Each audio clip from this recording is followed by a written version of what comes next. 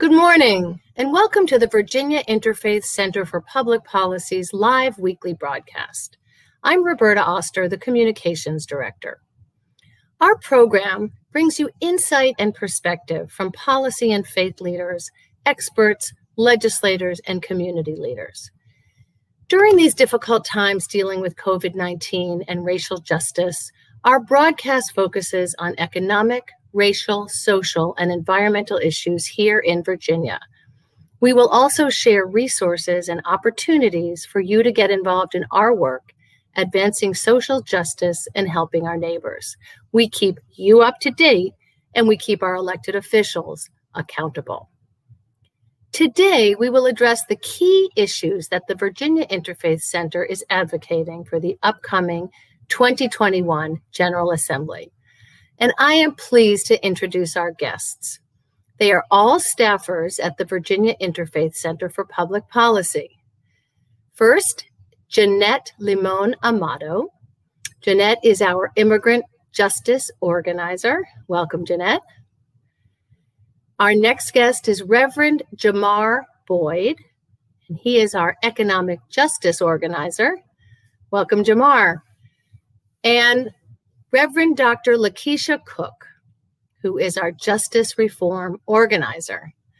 And welcome, Lakeisha, and all of you. And now to our moderator is Benjamin Hoyne, who is the Policy and Campaigns Director for the Virginia Interfaith Center. Ben?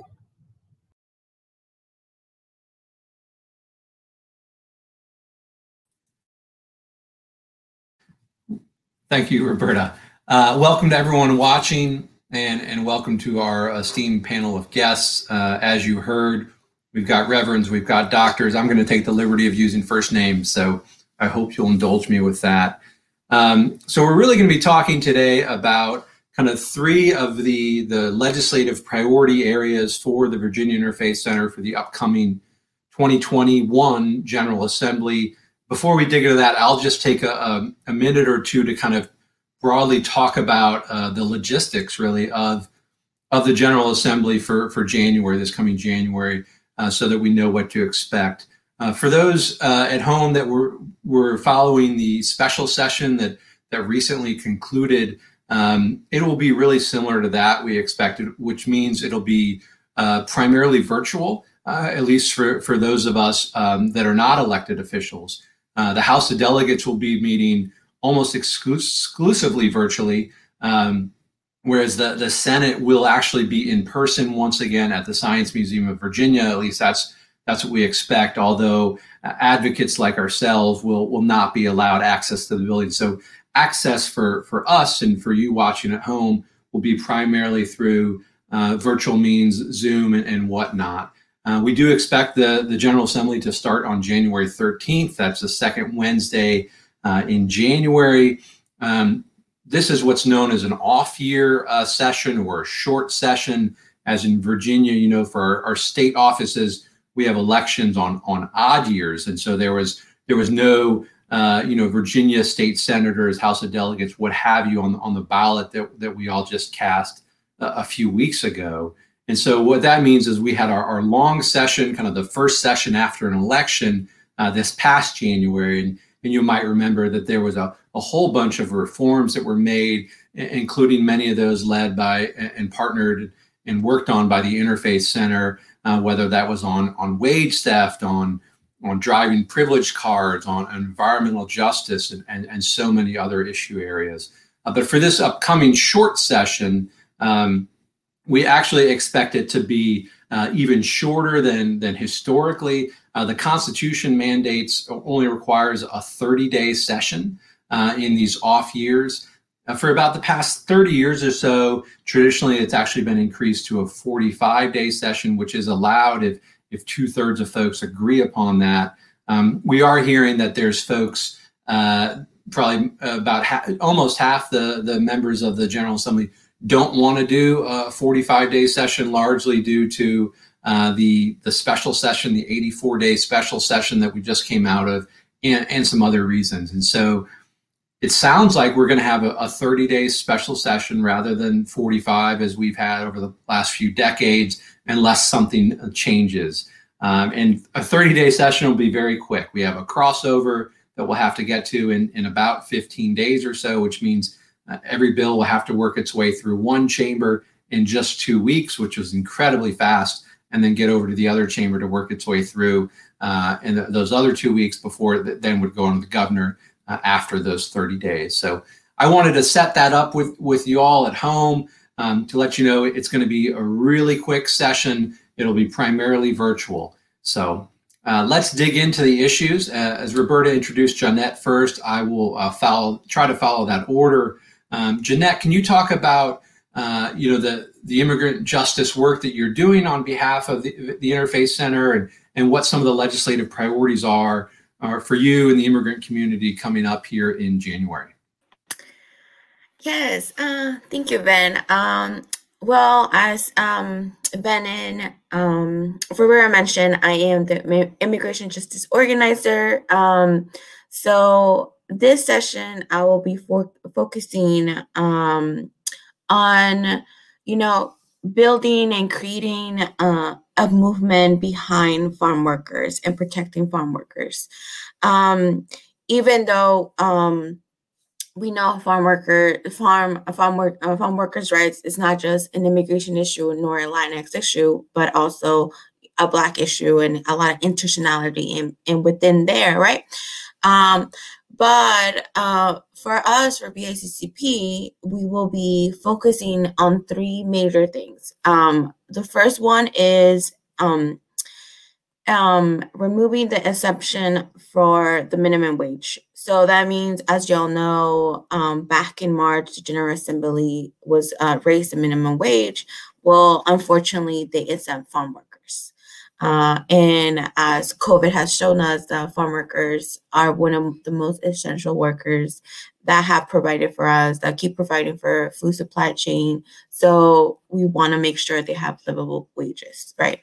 Second is making sure that children under the age of 18 are not working indirectly or directly in tobacco fields in Virginia. And I say this because under federal law, there is a loophole, and it actually is perfectly legal for children to work in tobacco fields. So we want to make sure that the children have the parental consent from a legal guardian or grandparent in order for them to know that they're actually being exposed to a lot of health risks, right? And the last one is addressing heat stress. Just like farm workers, they experience long hours in the heat and have they're prominent to dying from a heat stroke, right? And this also affects construction workers, landscapers. But what's great about this bill is that it will actually protect indoor and outdoor workers. So those are my top three legislations that I will be working on. And of course, we'll be supporting in legislation through our partners like Basir. Right. And just to reiterate, it sounds like that farm workers, essential workers who have been feeding us for centuries and feeding us during this pandemic, while so many of us are sheltering in place practically at home and using our privilege to try to avoid the virus. Farm workers have been out in the fields, exposing themselves to the virus potentially and to other dangers in their job. And yet what you're saying, if I'm understanding, Jeanette, is not only are they not being paid minimum wage right now, but they're not eligible for the minimum wage increases that Virginia passed and will go into effect in May of next year. Is that right? Yeah, well, they're getting paid minimum wage under the federal law, but will not be included within the state law of Virginia. Yes. Right. And the federal law, for folks watching at home and getting off the top of my head here, but I think it's something like if your business has there's a revenue threshold, and I want to say if it's $500,000 a year, if your farm makes less than $500,000 a year or something along those lines, then you're not subject to the federal law. So for small farms that are just producing a few $100,000 a year in revenue, they can actually pay folks $3, $4, $5 an hour. And I think we've heard stories of farm workers that are indeed getting paid those type of hourly rates. So Yes, correct. And that is because they're getting paid by how much they produce or harvest in buckets, or any buckets or bags, and so that's how they're able to get paid less. right. Correct. What do you expect kind of the legislative process to be for these bills? We have patrons, the committee assignments you expect them to go to. Can you walk folks through that a little bit? Yes, some of the bills, the tobacco and children, they already have a House patron, which is Delegate Alfonso Lopez. He has been pushing this legislation since like three years, and he has been watering down the bill just because it's unable to pass. It's unable to pass, and it always dies in appropriations. So we want to make sure that as people of good faith and will, we are, putting it out there in people's head and making sure they're already, they have like a little spark into advocating for this, right? And so for the heat stress, last session we had Delegate Word and Senator Hashmi. We have yet to confirm that. So we will have that information up in our website as soon as possible. And then for removing the minimum wage, we had Delegate Guzman. Am I running blank? But I think it was just her in the House. Yeah, that's sorry. And so Delegate Guzman, and we have yet to find a senator, but like I said, we will have that information up and running. A lot of these bills that we are working on, we're working with coalition partners, and we want to make sure that we're all working as a team and we have an agreement onto who will be representing us and fighting for us at the GA. And so when it comes to the process and how the bills run into committees, all of these bills have some type of agriculture or natural resources. So they all get referred to the Committee on Agriculture. And then if it passes, it gets referred to the Labor and Commerce. And then sometimes in Labor and Commerce, it just doesn't pass, and they send it to appropriations, which appropriation means is basically dead. It's so that's what we have seen in the past sessions. We're hoping that this time we have more support from the public and more education. So yeah. Great. And what can folks watching at home, what can they do to help? Yeah, of course. So first, the Virginia Interfaith and Legal Aid Justice is having a Farm Workers 101 in December 4 at 12. Information is up in our page if you want to sign up and, get to give folks and learn more about farm workers. Sign our petition as well. Our petition is in our website, and I'll drop it in the comments. And then if you or your congregation wants to host a Farm Workers 101, they can send me an email, or if you all want to meet with your legislators about this issue, you can also show me an email and we can coordinate meetings. Great. And so folks can get in touch with you, and certainly that information is available on our website. I encourage people to sign up for our email list. I think this week we featured farm workers in our weekly roundup. Yes. And as you can see on the screen right now, there's a Thanksgiving litany that folks can also read, in honor of their meal a week from today. So great. Well, I want to thank you so much, Jeanette. I want to turn to Jamar here, our newest staff member at the Interfaith Center. I think the first time on this show. So welcome, Jamar, to you and to the broader interfaith community. Economic justice organizer, can you talk about, what you're organizing for and what your top legislative priority is for January? Yeah, so our top legislative priority for 2021 is paid sick day standard in Virginia. We made a considerable effort last General Assembly, and we're doing it once again.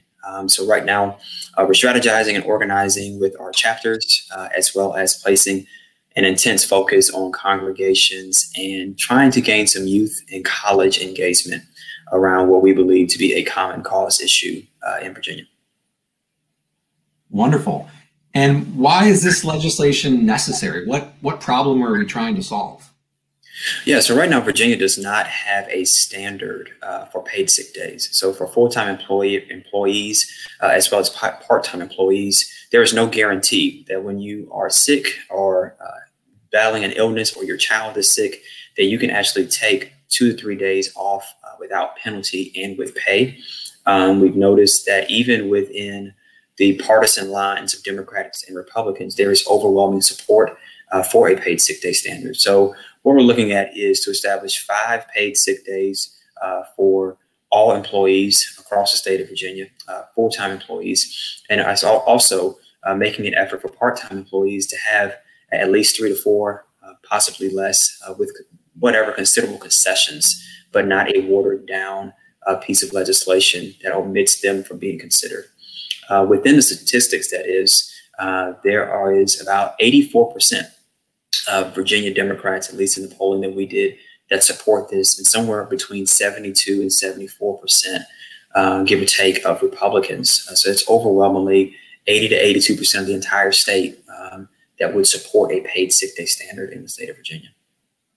Right, and I think I've seen articles and other things. Obviously, we're in the midst of a pandemic, where people often are being encouraged to stay home or to quarantine or isolate themselves. And I've seen articles where some folks they don't want to get a test, they don't want to get a COVID test because they're concerned if they're positive, then they won't be able to work and then won't be able to provide for their family. Have you seen instances where people are forced to choose between kind of protecting the health of their coworkers and society at large or providing for their family? Yes, and I think especially when you're looking at our first responders, our food service industry workers and employees, they are the most vulnerable to this virus and to the pandemic, not just from a health perspective, but economically as well.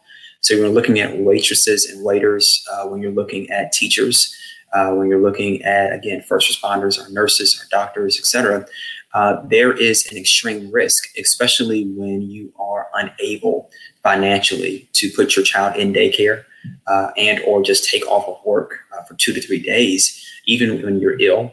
And then, as you've mentioned, there are op-eds. Renee Robinson wrote a tremendous op-ed recently stating the need for paid sick days because while it not only protects the worker, it shows that there is a considerable concern by their employer for their welfare, and it boosts employee morale. And so I think that's the other part of this as well. This is an economic justice issue, it's a human rights issue, but it's also, from the business owner's perspective, shows great concern and uplifts the morale of your employees when they know that you care, not just for their production, but for their welfare as well. Great. And how can folks watching from home, how can they get involved? How can they help? Yeah, so they can reach out to me here at the Virginia Interfaith Center. We are working diligently to schedule virtual town halls and meetings with senators and delegates. If they are interested in their congregation doing that, they can also reach out as well.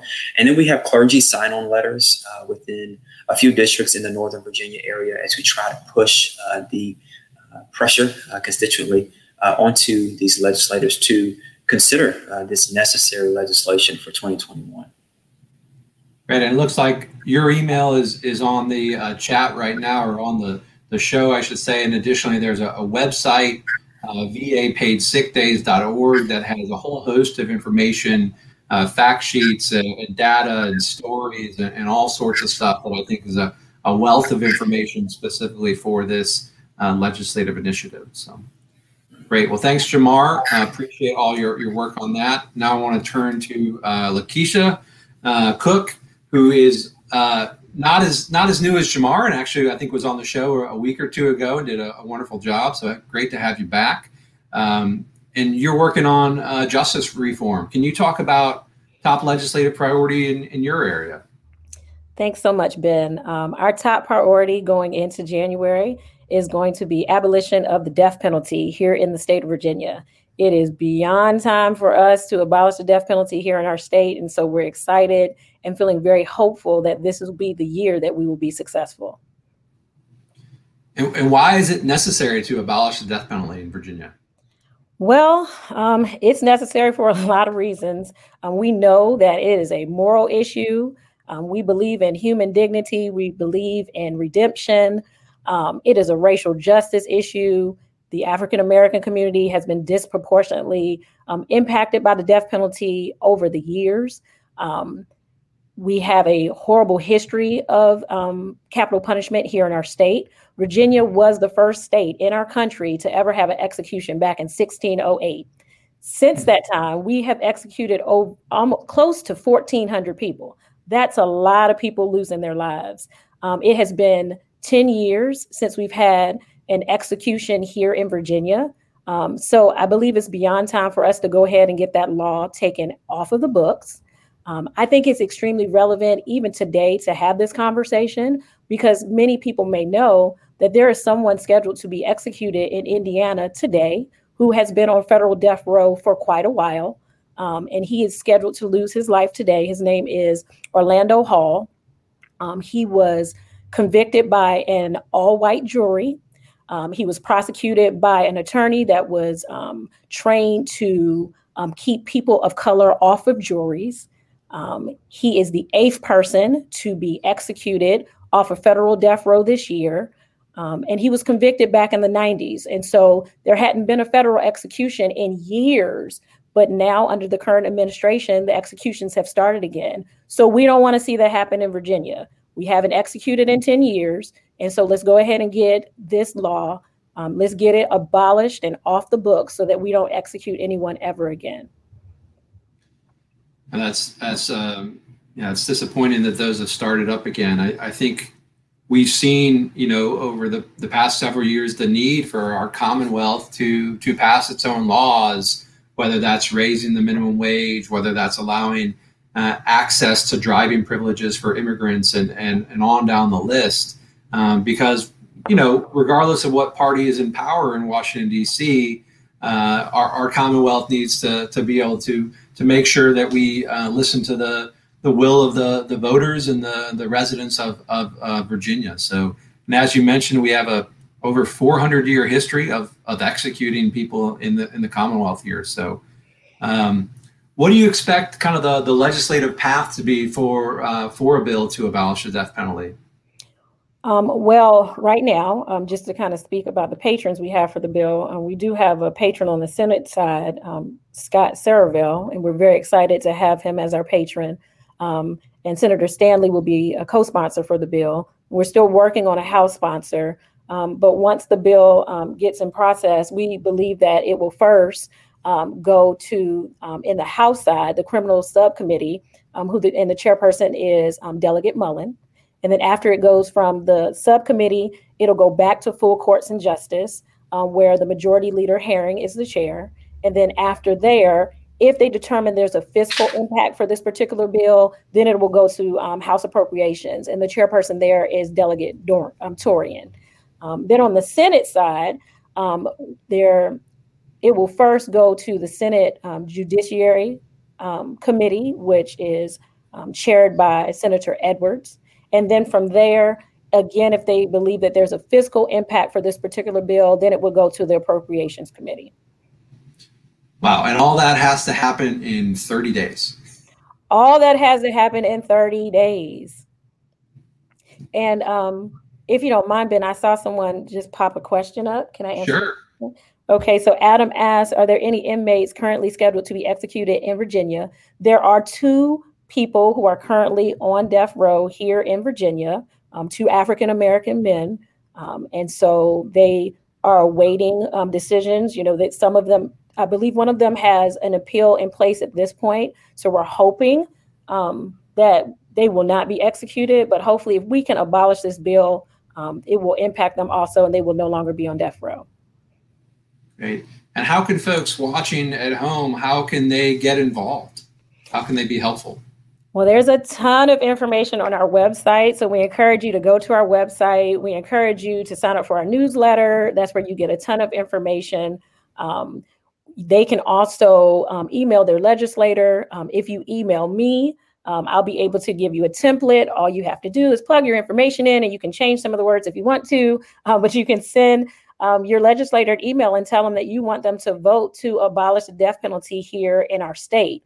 We also have a clergy sign-on letter. We have been working diligently over the last couple of weeks, trying to get faith leaders all throughout our state to sign on to the support letter saying that they stand in support with us to abolishing the death penalty. That link is also on our website. We also encourage you all, we have, I don't know if it's okay to plug this, but we have Day for All People, which is coming up. And so that would be a great opportunity for anybody who wants to learn more about the policies that we're prioritizing going into January. We'll have workshops. There'll be a workshop on death penalty, workshop on farm workers, workshop on paid sick days. And so just a ton of workshops, tons of information. And we're also going to be hosting prayer vigils at our lynching sites throughout the state, along with a prayer vigil at the old execution site, which is at Virginia State Penitentiary, the old former penitentiary that's off Belvedere. So tons of ways that you can get involved, and we need everyone's help so that we can get this this awful policy off the books. Right, and for folks watching, the Day for All People, which we historically hold just after MLK Day in January in person in Richmond. Obviously, we won't be doing an in-person advocacy day this coming session, but we will actually, as Lakeisha mentioned, have a Days for All People, the week of MLK holiday. So that week in January, virtual programs online. You can go to our website, virginiainterfaithcenter.org right now and register. I believe all the folks on the screen here will be involved in workshops in some capacity. And as Lakeisha mentioned, on that Friday, I think it's January 22nd, we will have an outdoor prayer vigils. This will be in accordance with the governor's regulations, everyone wearing a mask, socially distant, whatnot. And there'll be a few of them around the state, around the Commonwealth, or if you just want to do an independent one by yourself with your spouse or loved ones, we'll have a program that you could go do one, at a site near you, so you don't have to come to one of the few that we're putting together. So, excellent. Well, I did want to open up for questions that we might have online. I've seen a couple pop up, one of which we didn't get to. And if there's others, please, folks, go ahead and put them on the screen. If the death penalty is abolished through legislation, what happens for inmates on death row in Virginia right now? You want me to take that, Ben? Please, Lakeisha.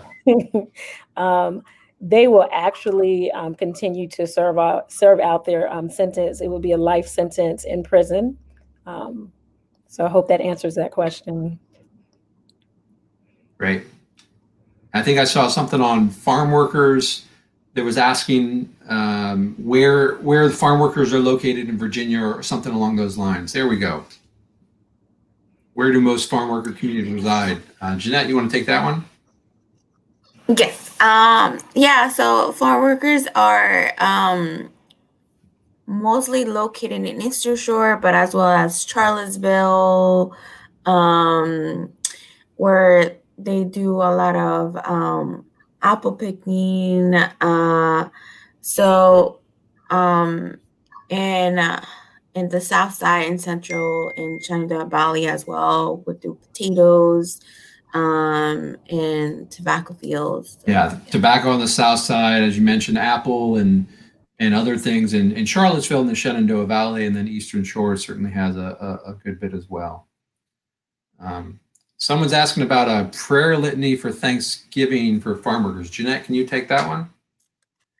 Yeah, so and I forgot to mention this, but we do have a Thanksgiving litany for those who would like to honor and pray for farm workers. It is up in our website as well, and that is just mostly to honor and pray for the protection. And so hopefully if anyone's interested, it's up in our website. Great. Something about, there we go. Is there a toolkit for advocates against the death penalty? Organizing tips, fact sheets for congregations, books for study groups? Lakeisha? There is a ton of information that's on our website, including a fact sheet that congregations can print out and give to their members, especially those who want to meet with their legislator. It is a very easy to read document. It gives you some points that you can hit regarding death penalty, regarding it being racially biased, an expensive public policy, not a deterrent to crime. So that information is found on our website. Great. Unless there's other questions from coming in, I know we're right at 30 minutes. We got a thank you from Heidi. Thanks, Heidi, for checking us out. Appreciate it. But with that, I want to probably sign off. And again, thank you to Jeanette and Jamar and Lakeisha for joining us today. Thank you for all your hard work on fighting for justice in the Commonwealth here. We really appreciate it. And we look forward to everyone that's watching from remotely, virtually, to joining us online, whether it's at a Farm Worker 101 or Days for All People, or in your home with a Thanksgiving litany, or advocating with your legislator for paid sick days, or the many, many other things that you can do in the fight for justice. And we look forward to continuing that fight, and certainly hope to see you in person at some point in 2021. Hopefully a year from now, we'll be doing these in person. We can't wait to get on the road and see everybody once it's safe. So I hope everyone has a safe and blessed and socially distant holiday next week. And we'll see you in December. So thanks very much.